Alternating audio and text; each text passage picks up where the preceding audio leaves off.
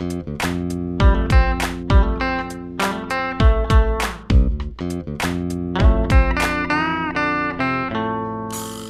I'm Ben Hauk. And I'm Chris Heyer. And this is a movie podcast about The Kid Detective. It's a movie from 2020, but it's 2022. It's crazy. The last 2 years have been insane. Chris, how are you doing? How are you doing? I'm doing all right, dealing with all the stuff that's going on. Yeah. This was a week where I got COVID and I stayed home and have been working from home and been losing my mind. And, it's in the second week of a podcast when it's nice to have some bouncing off of each other in the same room. We're already doing the COVID, the Zoom podcast. So, it's new things for us over here. I think we got a name. I think it's going to be called the Drop the Remote podcast, which, shout out to Matt Joyce. If you're out there, Chef Matt Joyce at the Empire State Plaza, he coined that term to me. I know lots of people said it before, but love it. And we're going to be talking about a lot of movies that are totally drop the remote movies. So look at us with a name now. There we go. We're going places. If we keep getting better, this much better every time, we're going to be winning a Pulitzer by like 2 weeks from now.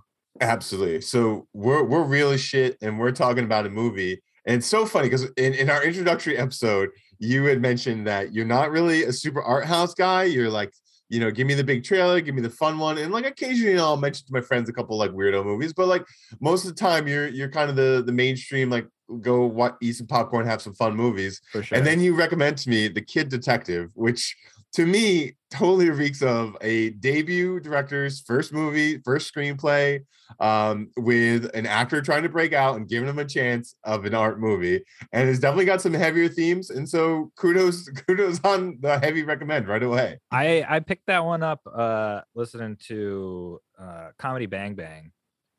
And he was the guest on there, Adam Brody. Yeah. Right? So Adam Brody of the OC.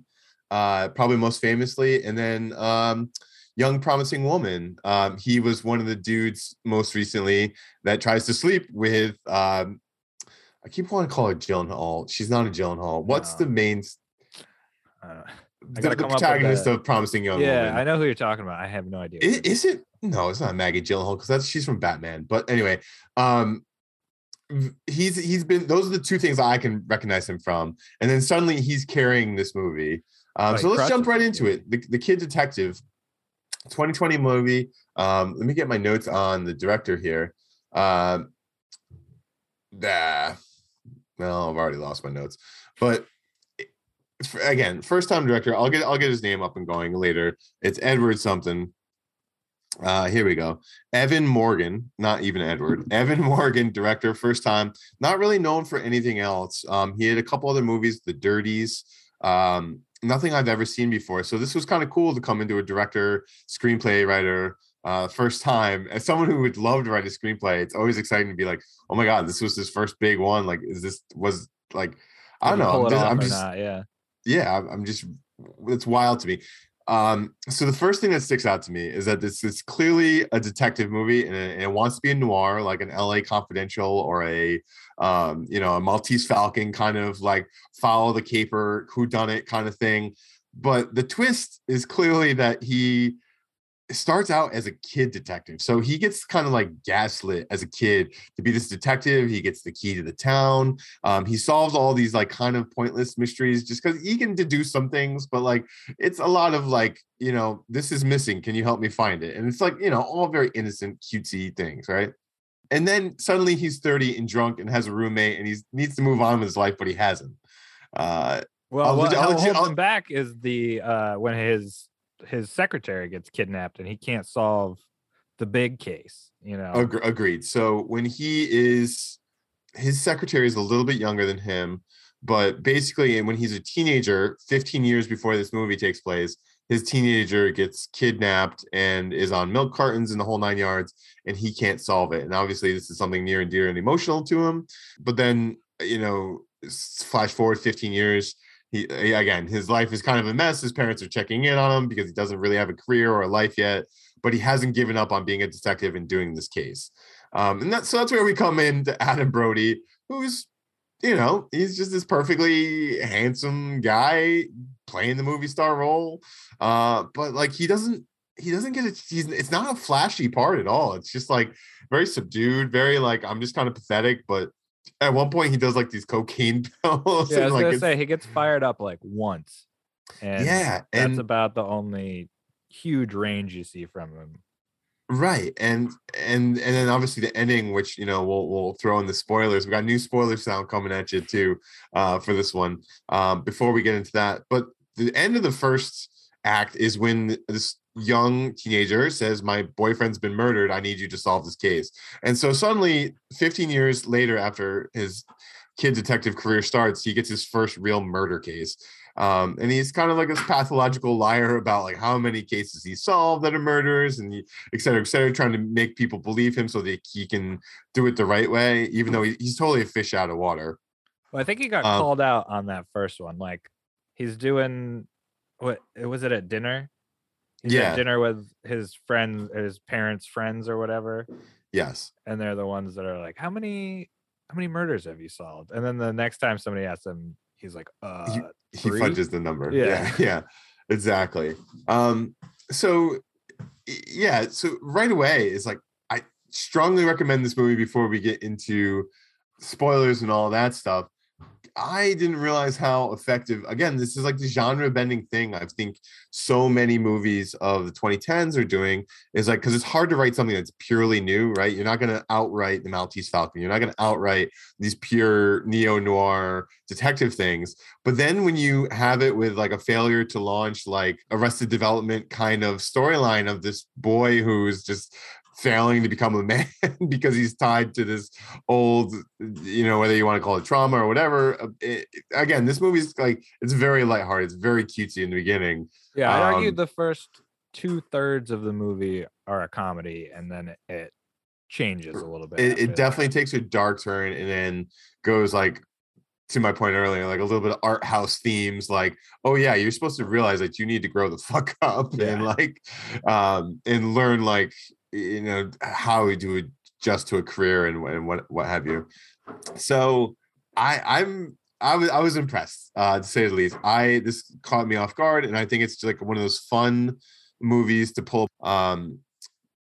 dialogue wise and like how it's written and some of the camera shots. Like I was appreciating some of the top down angles of like him lying in the bed, and like the whole bar scene is really kind of fun, how they give you a sense of direction as he's going through hallways, even because like you can tell it's like different sets, but you know exactly where the character is as he's moving through that space and down into this like weird sketchy basement where he meets this guy who immediately rejects him and he walks right back out. Like it's very funny, but like definitely showing chops and like world building of how to move the camera with the audience so that they feel like you're diving into a different world, right? There was some really cool shots. I like the one where he's on the bridge in the beginning and they had just discovered the dead body of like, we don't know what's going on yet, but and you have the red and blue lights flashing on him and stuff. I thought that was a really cool shot.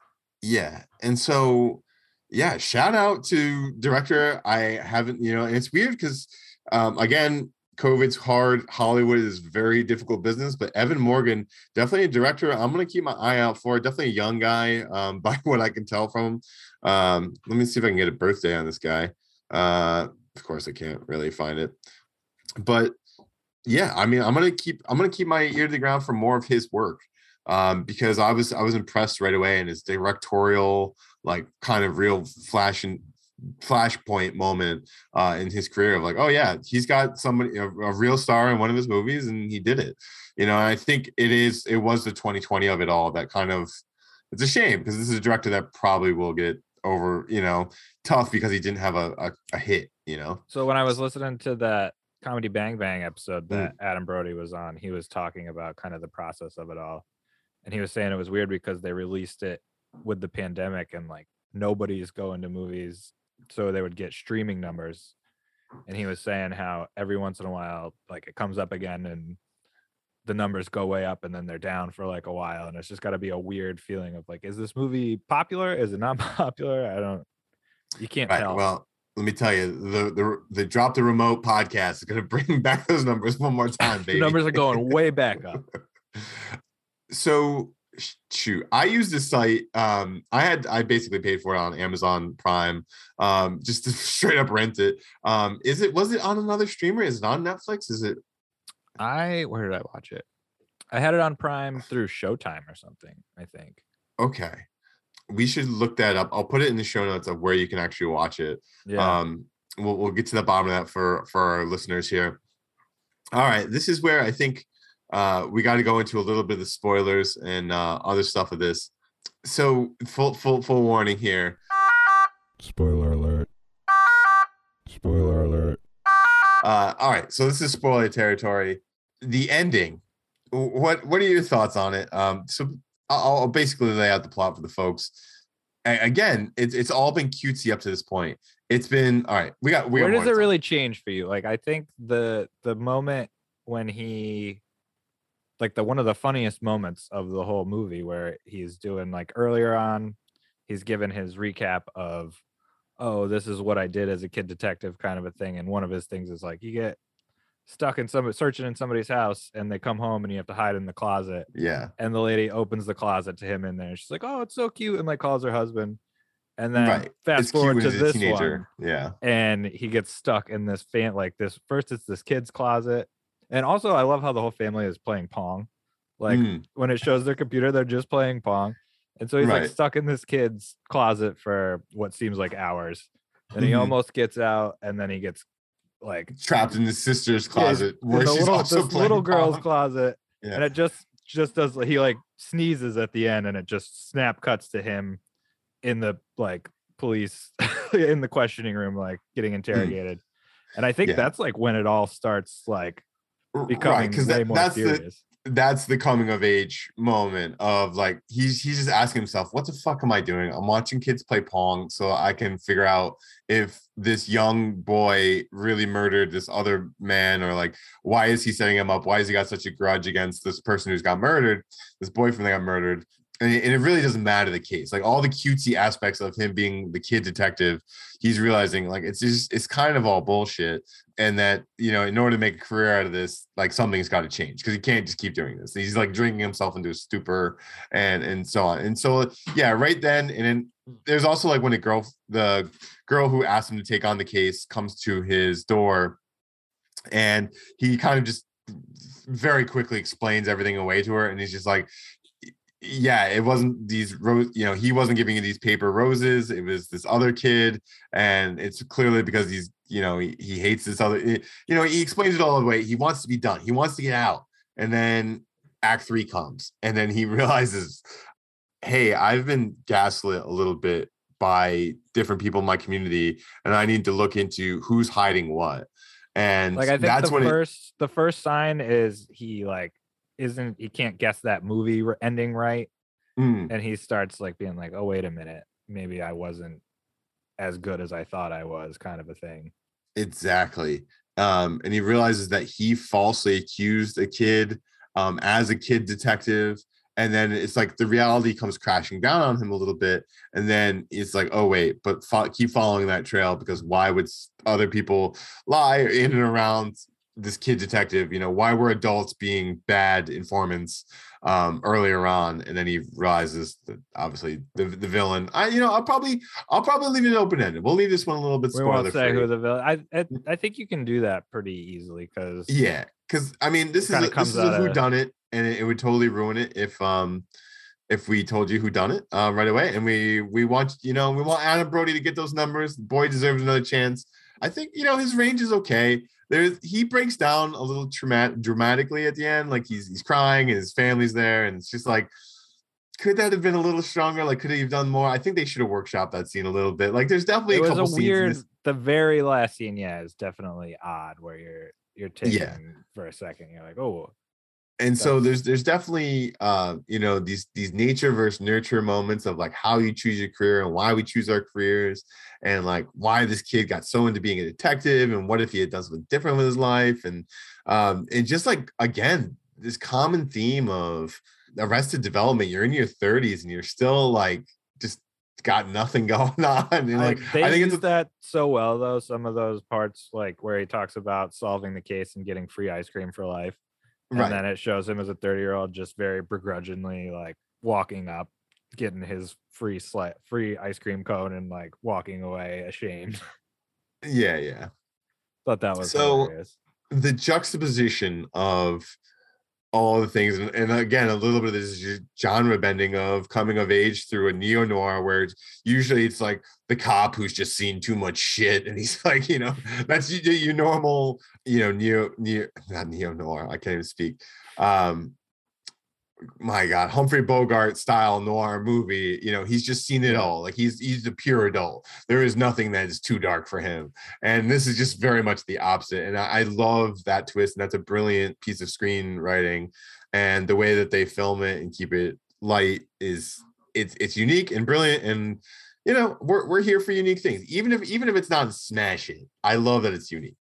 I did notice a theme. I just thought of it between this one and Red Rocket that we did last week, where not even a theme as much as just something that they both did, where they take the intro song and play it at the very end as well as like a full circle, but the tone is so much more different, For sure.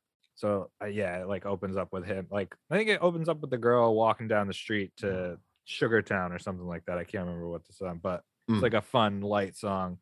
And then at the end, he's just bawling. And it's the same song again. Yeah, very, very good movie. I guess this is where I'll throw in my review. We're going to keep this one a little bit tight. We have our 5 most anticipated movies to get to as well. Probably should have thrown that in on the top, but whatever. Keep the anticipation building, Exactly. I give this, I think this is a B movie. It's truly a B movie. It's got a B star who's doing B stuff, but it's got enough talent that it's like, okay, I want to watch this. Like it's got a screenwriter, it's got some definitely cinematic direction. Honestly, the villain is great. He was a very good actor. Oh yeah. Surprisingly. It's funny. Sophie Nélisse, who is she's the other, we'll talk about her real quick. She's the girlfriend who comes forward and whose boyfriend's dead. She does fine. That's the funny thing, is that she does nothing for me in this movie. And I always thought her career would be more of a I don't know, it's just an interesting role for her as a young woman, because it's such I'm covered up and I'm just a teenager and I should be playing parts of me being attractive in my 20s and not a teenager by this point. But I guess a paycheck's a paycheck and you just, gotta get the movies in. Hey. So absolutely. The Kid Detective, solid B for me. Chris, what are you giving it? I'd give it a B plus, A minus range. That was the second time I've watched it, and I was just as satisfied watching it the second time. That's the thing for me. A lot of movies, if I've seen it once, I'm like, okay, whatever, I've seen it, I know what's going on. But that was a fun one where I also noticed a few things like rewatching it that I didn't notice before, especially like the mystery aspect of it. Like if you watch, you see the spoiler alert, the paper, like folded up origami paper on his desk at the very beginning when he's like looking through stuff. And I don't know, you just notice a lot of things. So I'd put it up there. And there's some hilarious parts for me too. For sure. For very, very funny. And unlike like a Knives Out, like a recent whodunit movie that everybody can relate to and everybody knows it's got shit ton of star power in it, this is like the opposite of that, because it's so much more thematically heavy. Knives Out is unique in its own way because of giving away the ending right away, and then it's working backwards. This is very thematic, and again, I'll beat a dead horse, but the genre bending and the coming of age stuff hits way harder than most noirs who are just like, oh yeah, this was sad, this really dark thing happened to this person and now they're dead, and like we figured it out in the end because of this twist that you probably didn't pay attention to in the beginning of the movie. But so it just breaks that framework enough, and it's unique enough.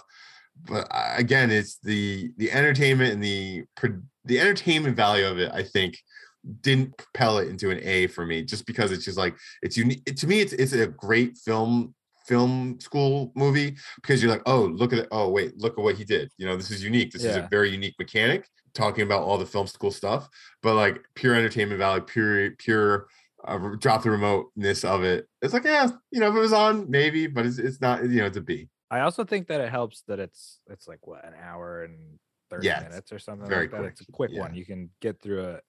It's not bad at all. You know, big fan of the 90-minute movie. Too many movies stretching out 2 hours, 24 minutes. Tried to turn on the Eternals earlier today, and Stephanie was just like, you know, I don't think I have a 2 hour, 20-minute movie in me right now. Let's not do this right now. So, all right, folks, that's The Kid Detective. Go check it out. Young, great movie. Director, one more time, I'm gonna get his name right for the love of God. Evan Morgan. His first big hit, kind of got squished during COVID. So go give him a little bit of support. Hopefully he gets another chance to do something great. And shout out to Adam Brody too. Good enough to carry a movie. He's going to be oh my God, my brain is very fogged. Blame the COVID. This is your COVID game. This is like this is the flu COVID game. For sure. I wish that I was Jordan flu game 6, but I am absolutely the opposite of that. Well, he was probably just hungover anyway, so that's what I like to think. So Frank Grillo and Adam Brody, I think, are both locked in that B role.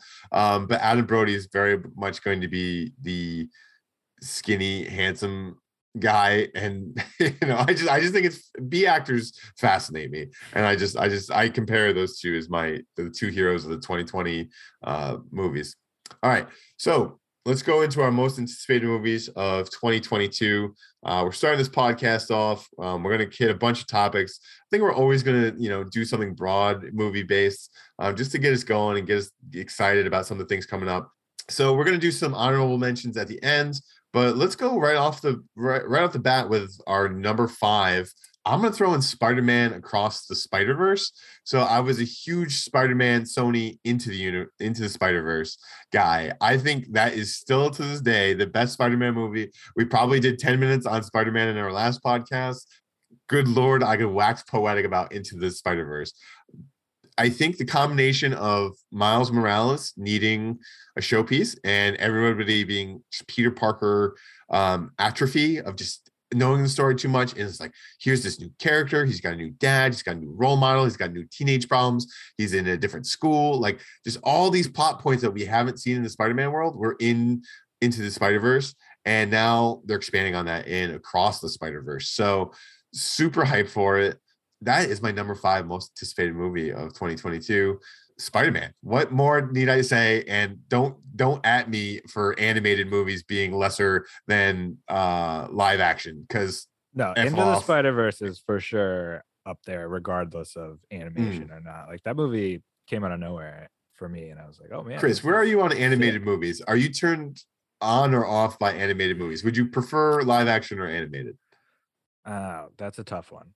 Like, okay. Do you hold anything against animated movies? Is probably the better way. I don't think so. I think I'll go into an animated.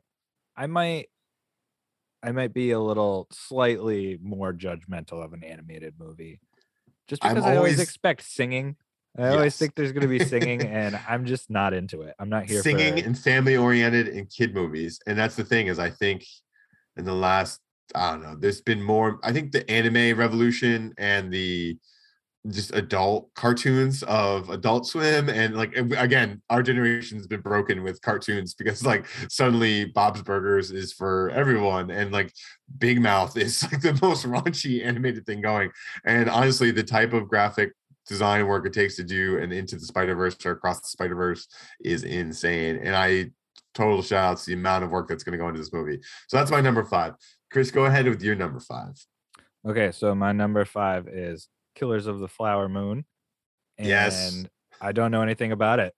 You told me about it right before we started doing this, and it sounds awesome, but I'm going to let you explain what's going on. Sure. So Chris told me, he's like, De Niro, DiCaprio, Martin Scorsese film. What else do you want? It was like, he's like, I don't even know who this movie is, but I'm adding it to my list. And I was like, you're not wrong. I think on a lot of people's list, that's going to be like way up there.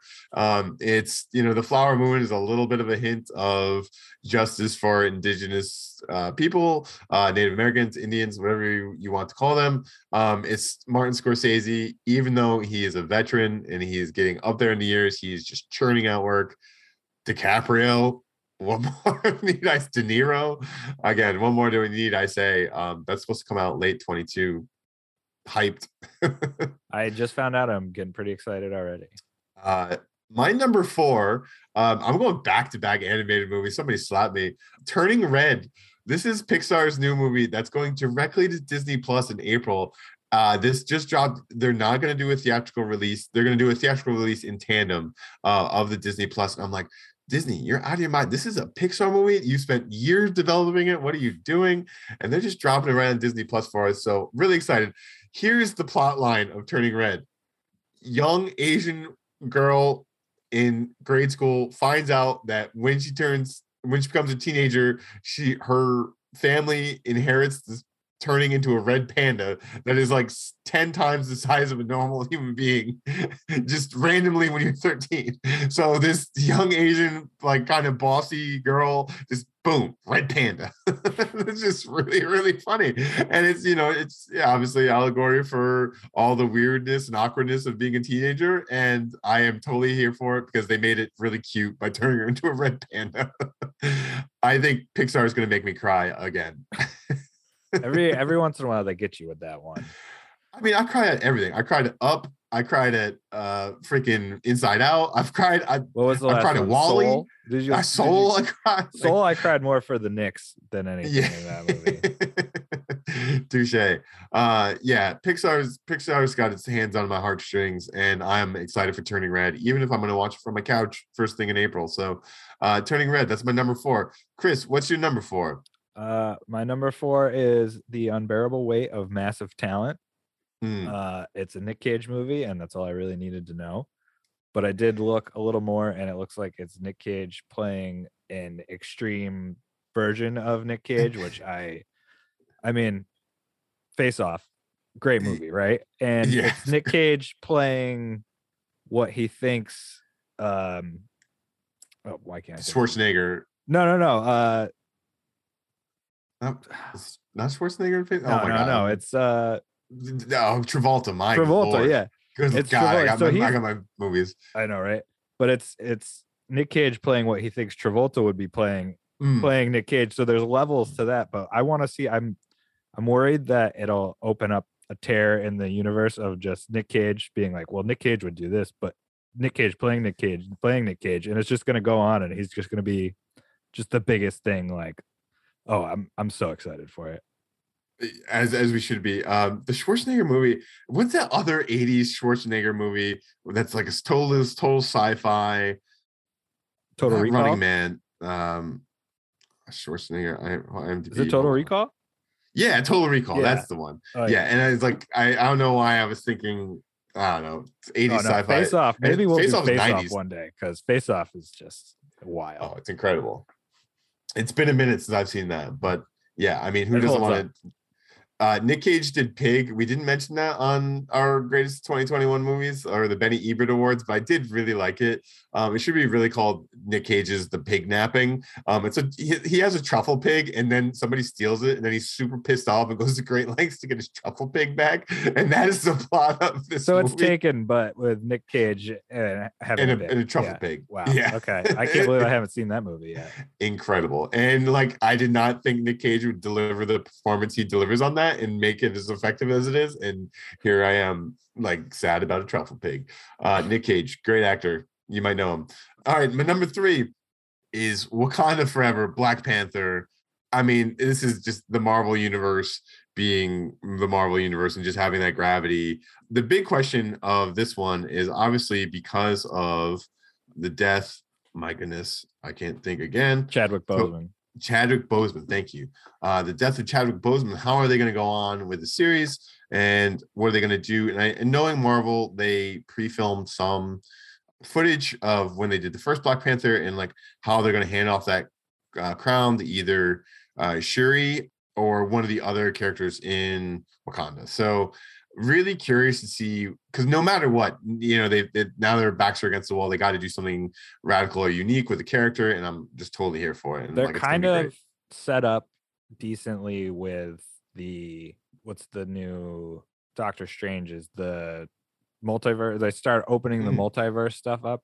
And I feel Right. like that opens up a lot of places for. I was almost thinking if they got the guy back, Michael B. Jordan, who was the bad Yes. guy in the first one, if they're like, oh, we Yes. found an alternate reality where he's actually Black Panther, and somehow they pull him in here. And I'm a huge Michael B. Jordan fan, and I would be totally for that.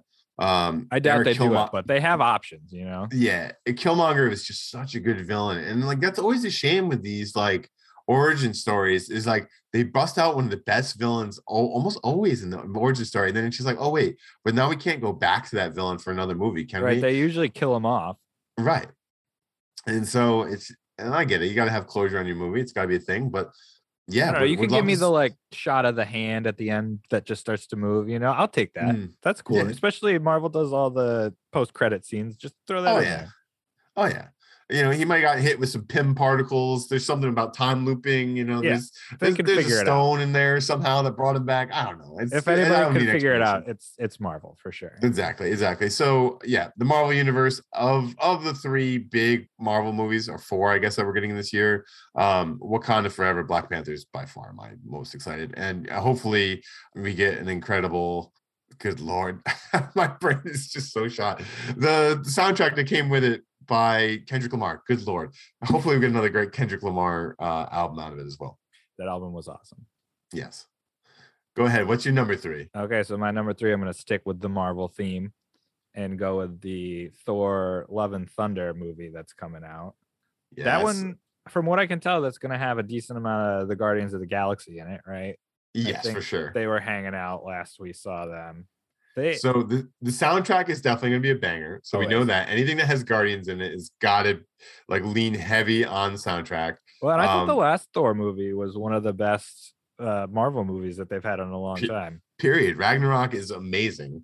Whether is it Kate Blanchett is the big bad in that one? She's the villain. She's incredible. Yeah. And Taika Waititi just having a lot of fun. Well, he's directing this one too, I think, right? I believe so. Yes. That guy's awesome. I'm a big fan of anything huge Taika. I'll have to double check that. But I'm pretty sure he came back because it definitely has that same playful, very comic booky style on the movie poster and everything. And I guess that's all Marvel movies, but they've been leaning more into like big colors and like stuff like that with Thor. So all right, cool. Taika is back on this one. I also think this is Chris Hemsworth's last contractual movie, is the last one that he has to show up in. So that's always an interesting thing. It's just like kind of watching like how many more years a running back has on an NFL team. Is like how many more years do these Marvel stars have in these movies? Because obviously Iron Man got out because he wanted to do something else in his career. Like dude had like 3 series. He had the Sherlock Holmes series, he had Iron Man, and like I think Downey Jr. just wants a third thing in his life. It wasn't Dr. Dolittle, I'll tell you that much. Correct. And so now Chris Hemsworth, I think, is going to get the same treatment, handing it off to another very of our biggest Hollywood stars, is Natalie Portman. And also Christian Bale, quietly the villain, maybe. He's Gore, the god of something. Gore, the god of, I don't even know, but he is going to be in this movie too. So we got Christian Bale, you got Taika Waititi. There's some other names attached to this too. Little Matt Damon, Tessa Thompson, we know as Valkyrie, Russell Crowe somehow in this movie. What is going on? Marvel, You've lost your mind again. Of course, Love and Thunder. It's going to be a banger. All right, I guess I'll go on to my number 2. Yeah, what do you got? My number 2 is Nope. I love me a good horror movie. I love Jordan Peele. I thought Get Out was one of the most brilliant horror movies of the last few years. I love the psychological horror. I love the political statements and things that it's making on, you know, I can't even put it to words. The Black experience in America and all of that, and just like it's just brilliant. Jordan Peele is an incredible horror movie director. I liked Us. I think it was fine. I did not get to watch Candyman yet, but this will be his 4th outing. And I just think Jordan Peele is one of these bankable directors now for a great horror movie. This one's got more hype than Us or Candyman has. Obviously, Candyman being the remake, you know, it is what it is.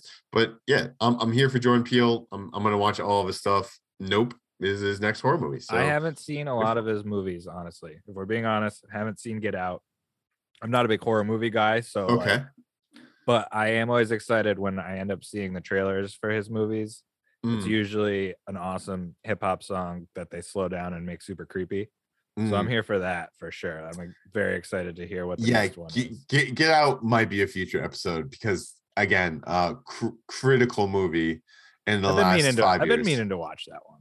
Yeah, and it's not like scary, like you're not gonna be able to sleep at night. Scary. It's just like this is psychologically gonna mess you up for a minute. Well, and I do And love Lakeith Stanfield, who's in that yes, one, yeah. which is a great switch over, a great transition to my number 2, Mm. which is Knives Out 2. But I don't think he's going to be in that, right? This one is just kind of following Daniel Craig, right? I know. I saw him in the trailer and stuff. Is he in the- okay, There's good. definitely screenshots of Lakeith still being there, being the number I'm 2. a huge fan of him. Yeah, I mean the Black Panthers movie that came out technically in 2021. Oh yeah, I forgot about that one. What the heck was that called? Also with Daniel Kaluuya of Get Out fame. Good Lord. We're like hopelessly looking things up. I promise you we watch a ton of movies in the show prep we had. Yeah, it's the COVID brain, it's the show prep. Daniel Kaluuya. Oh my God, shoot me now. Judas and the Black Messiah was the is the Black Panther origin story. The Fred Hampton story that, like, again, this is stuff that my education in high school kind of skipped over and it didn't really sink in. And then I watched this and I'm like, oh my God, why? This is a huge biography story. Why didn't we hit this? Anyway, Daniel Kaluuya, legend already. Lakeith Stanfield, legend for Atlanta, legend for a lot of things. Atlanta's coming out soon, and also, yeah, maybe that's next episode. TV shows are most excited to come back. Yeah, Euphoria just came back. Shit was banging. Anyway, Lakeith Stanfield, Knives Out. It's gonna be great. I could watch 25 Knives Out. Just give them, just rip one off. If they keep doing that, I got no problem with it. Yeah, it's like it's funny because Daniel Craig wanted out of James Bond, but like he's just gonna keep cashing the Knives Out check, and like apparently like. He wanted a new accent, he wanted to switch the accent up. Yeah, he just wanted to be an angry Virginian instead of a British, spy. He apparently they're like already locked in to do like 8 of these. Whether whether the director is going to do all of them. I think he's definitely going to do the second one. Rian Johnson, director Rian Johnson, also big for Star Wars, also big for turning a lot of big franchises like upside down and being amazing. Big fan of Rian Johnson. He's signed on for at least a couple more, so we'll see. I would love to see Rian Johnson just keep doing it and churning these out. Like if he can keep these churning out in the background while he's also doing other stuff, I'll be a huge fan. Yeah, I feel like if they get the formula down well enough, it's like, okay, somebody else can kind of do a lot of it and I'll come in when necessary. Exactly. All right, on to number ones. My number 1 is Top Gun 2, baby. Little movie called Top Gun. Have you seen it? No. Are you kidding me? No, I haven't seen it. Oh my God. It is the homoerotic beach ball thriller of 1980, whatever. No, in all seriousness, it's Tom Cruise flying jet planes, looking super cool to electric guitar, just screaming in the background. It's total military propaganda stuff, but it's like, they're going to throw in a love story. They're going to be like, you can't do that. That's too dangerous. My name's Maverick and I'll do what I want. And then it'll be an Iceman and it'll be like, it's just going to be like a lot of testosterone. It's going to be a lot of jet planes. The Navy is directly involved with like giving their best tech and their best flyers. And like, there's a lot of cool cinematography, just like how they capture these planes, especially this one, I guess, is going to deal a lot with breaking the sound barrier. So like, I don't know. The trailer came out in 2020 and I was just like, all right, cool. Inject it into my veins. Is it just the same characters moved to the current time, or what's the like plot? So Val Kilmer is not coming back. I don't think. Didn't he die in the first one? Did he die in the first one? Spoiler negative. Alert. So spoiler alert. Spoiler alert. Somebody spoiler, does, right? Goose dies in the original. Okay. And yeah, his Maverick's wingman, Tom Cruise's wingman, Goose dies. But my understanding is Tom Cruise is basically the only character coming back. Maybe, I don't know. I'll have to check it out. But Go watch the trailer. It's Top Gun. This is going to be the popcorn movie of July 4th. I don't think they've officially announced it, but I mean, come on, son. Because I get it. This is a movie that relies on the movie theaters. If you watch this movie at home, you're just going to be like, what's the deal with the jet planes? But if you watch it in the theater, it's going to be like, whoosh, and you're going to be like, jet planes are awesome. And so, yeah, Top Gun 2, little movie called Top Gun 2, little star named Tom Cruise. You know, it might be good. Might be all right. All right, Chris, what's your number one? All right, my number one movie. We talked about it a little bit last week, but I mean, the Batman movie. It's so funny how I feel like every time there's a new actor announced to be Batman, it takes a while to get used to the idea of it. You know, whenever you hear it at first, you're like, oh man, I don't know. Like this guy, I don't see it. And that was the same way with Pattinson, right? Is that his name? Yes, Robert Pattinson's going to be the new Batman. But I mean, every time I see something new, I'm like, okay, I'm in. Like, you got me. All right. So let's break this down a little bit, because like Christian Bale is obviously our generation's Batman, right? He did The Dark Knight. It was fucking huge. And then it's weird because then like, well, we had Keaton for a while. Yeah, and that's the thing is they did all the one-offs, right? They did Keaton, Keaton had two. Keaton did two. The first two, right? Yeah, he did the oh my god. The first one was with the Joker. The guy who did Nightmare Before Christmas, the back to back, he did the same style Batmans. Yeah. Fuck if I know. Again, COVID brain is unbelievable. I can tell you every connection to everything today, but I can't tell you who actually did what. The best part of those first two Batman movies was that Billy D. Williams was getting set up to be Two-Face. Tim Burton, Jesus Christ. Yeah, the Tim Burton Bat movies. I'm gonna cut that part and move it forward so it seems like we figured it out. Thank you for making me not sound like an idiot.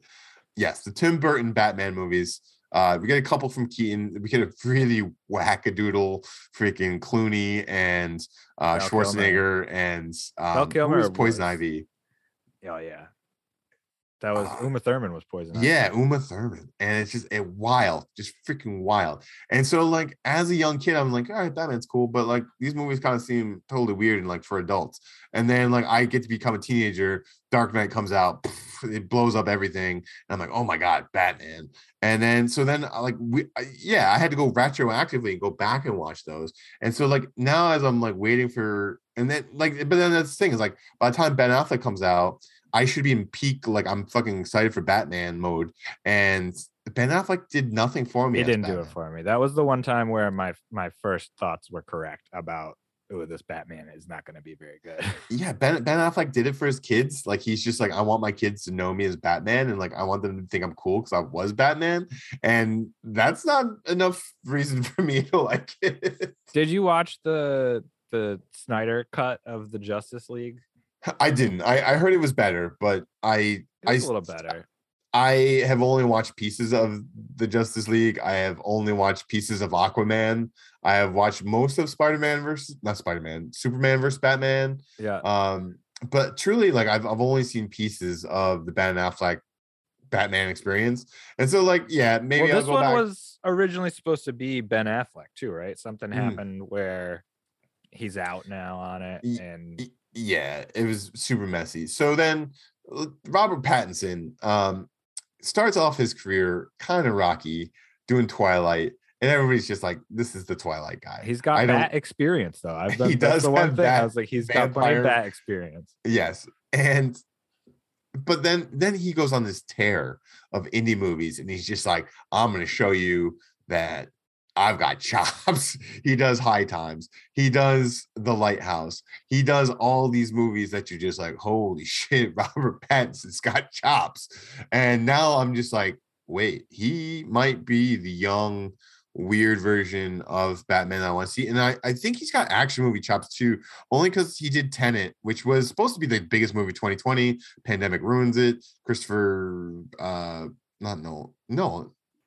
Nolan. Christian Bale. Oh my god. Earlier I said Christian Nolan was the Batman. Christian Nolan directed the Batman with Christian Bale in it. It's got my Christophers all mixed up. We got a lot of Christophers on this show. How do you feel about Tenet? Tenet, pretty good, but I think that's the thing is Robert Pattinson is the standout of like the glue that holds that movie together. And so again, it's just another example of like, oh my God, Robert Pattinson is coming in, he's holding a blockbuster together.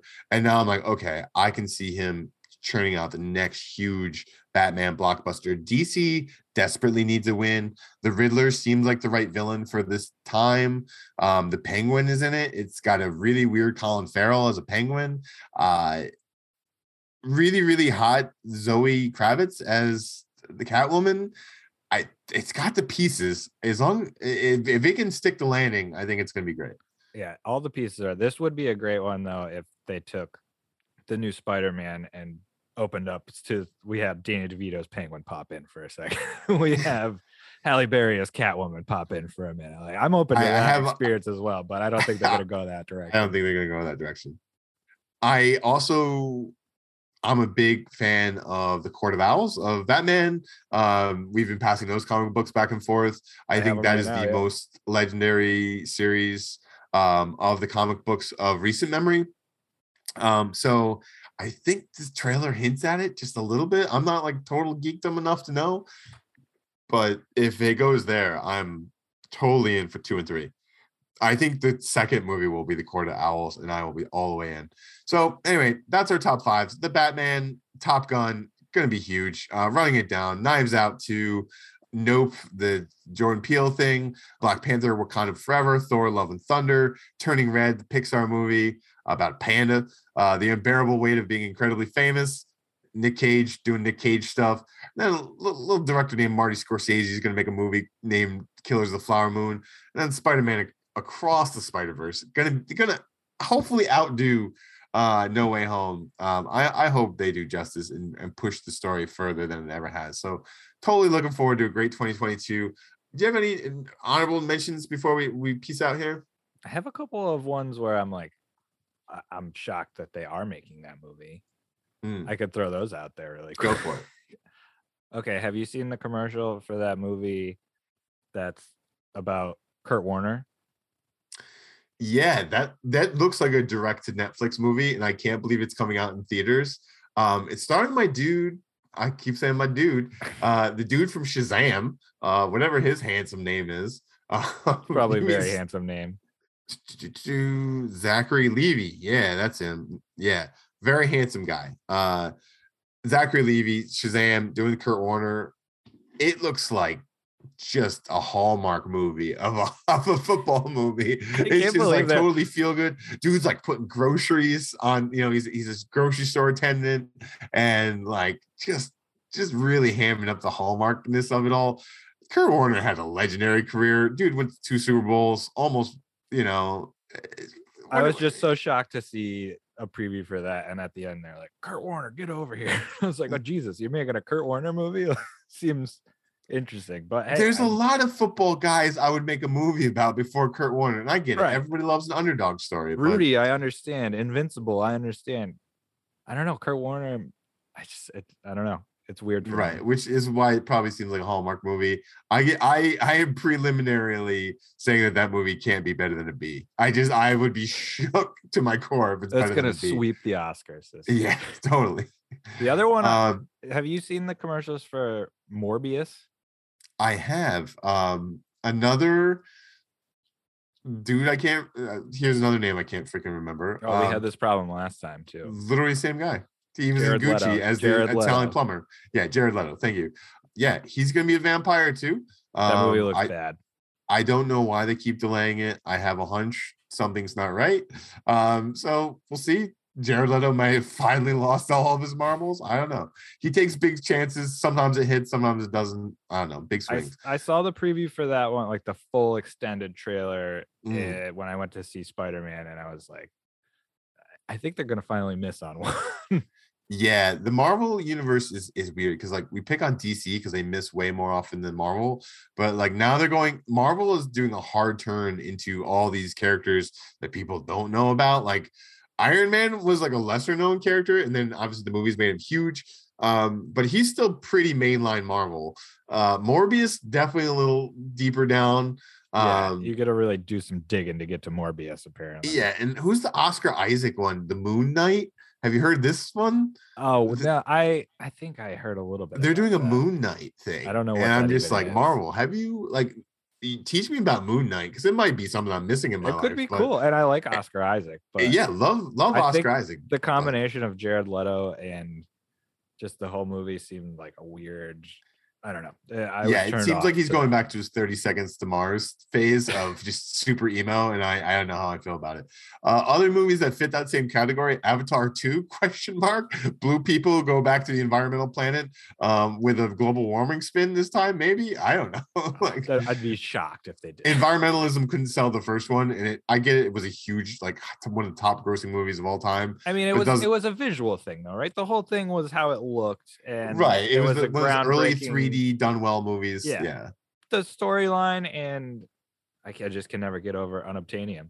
Like, yeah, corny as fuck. How did they not come back to that? How did they not be like, all right, well, we'll take care of that later? This is like a placeholder. If we establish anything through 2 episodes, it's movies that gross a shit ton of money are not always great movies. Let's just like put it that way.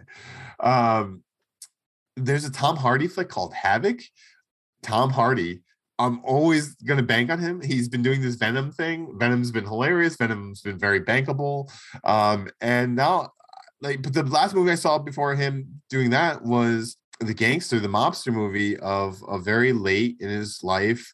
Oh, Gandolfini. That Gandolfini movie, The Drop. Is that the one you're talking about? The Drop was really good. The Drop was awesome. That's different. I'm thinking of Al Capone.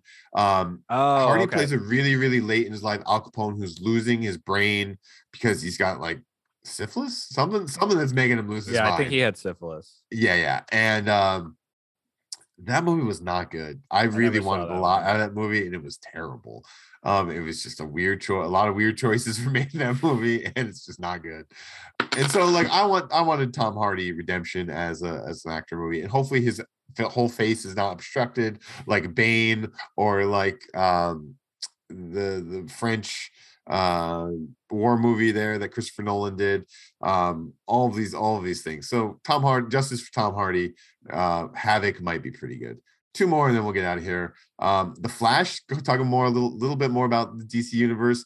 Ezra Miller was insatiable in The Perks of Being a Wallflower. He was a standout. Like, I thought he was going to go to the moon as a movie star. Like, just charisma for days. He's good looking. He's young. He speaks very well. He plays well off of other people in every scene. And I was just like, Ezra Miller is going to go to the moon. And then it didn't happen. I'm like, what did this guy do? Who did he piss off in Hollywood?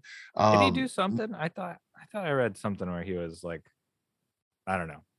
Maybe I gotta do more research before my podcast, but he's clearly the Flash. Like, he's not hurting. He's in these DC movies. Like, he's getting paychecks. Like, he's gonna be just fine. But looking forward to the Flash. They're gonna do the time travel thing, kind of like Doctor Strange, because Flash obviously can run so fast that he can turn back time. So I'm kind of curious to see where that goes and if DC can do it either better or worse than Marvel did. And then the last one, because it made almost every list, is The Northman. It's got Anya Taylor-Joy, Nicole Kidman, Skarsgård. It's got a lot of people. It's a Viking epic a la Braveheart. It's like one of these multi-$100 million of movies, like huge production budget. People are blowing it up. The obsession with Vikings is real lately. I think more and more people during COVID just got the time to dig into some Norse lore. Speaking of that show, Vikings, right? Yeah, that is big right now. Did you ever watch that? I never watched it. Heard okay things. I also played a little game called God of War that very much is digging into Norse mythology. They're going to do a Ragnarok story here coming soon. Newsflash: all these ancient civilizations tell stories using the same beats. The Vikings just were redder and had boats. Like, they're not very different than Greeks or Romans and their mythology. So interested. Not sure how I feel about it, but it's got enough names and stuff attached to it. So that's what we got. Those are our most anticipated movies of 2022. This has been another episode of Drop the Remote podcast, the first one with a name. We're gonna get these out pretty shortly here. We're working on some graphics. I guess by the time you hear this, you'll know. And yeah, that's true. If you're hearing this, we did it. And thanks again for listening. Keep checking out the posts. We're gonna get our social media game stuff together. We're gonna get on Twitter. We're gonna do the Instagram thing. We're gonna start posting some reviews in there too, in addition to the podcast. So if you appreciate our views on movies and listening to us yak about it while you're at work, bored, or going for a jog, or whatever you're doing, we appreciate it. Subscribe, like, do all that fun stuff, and thanks again. Peace. Peace.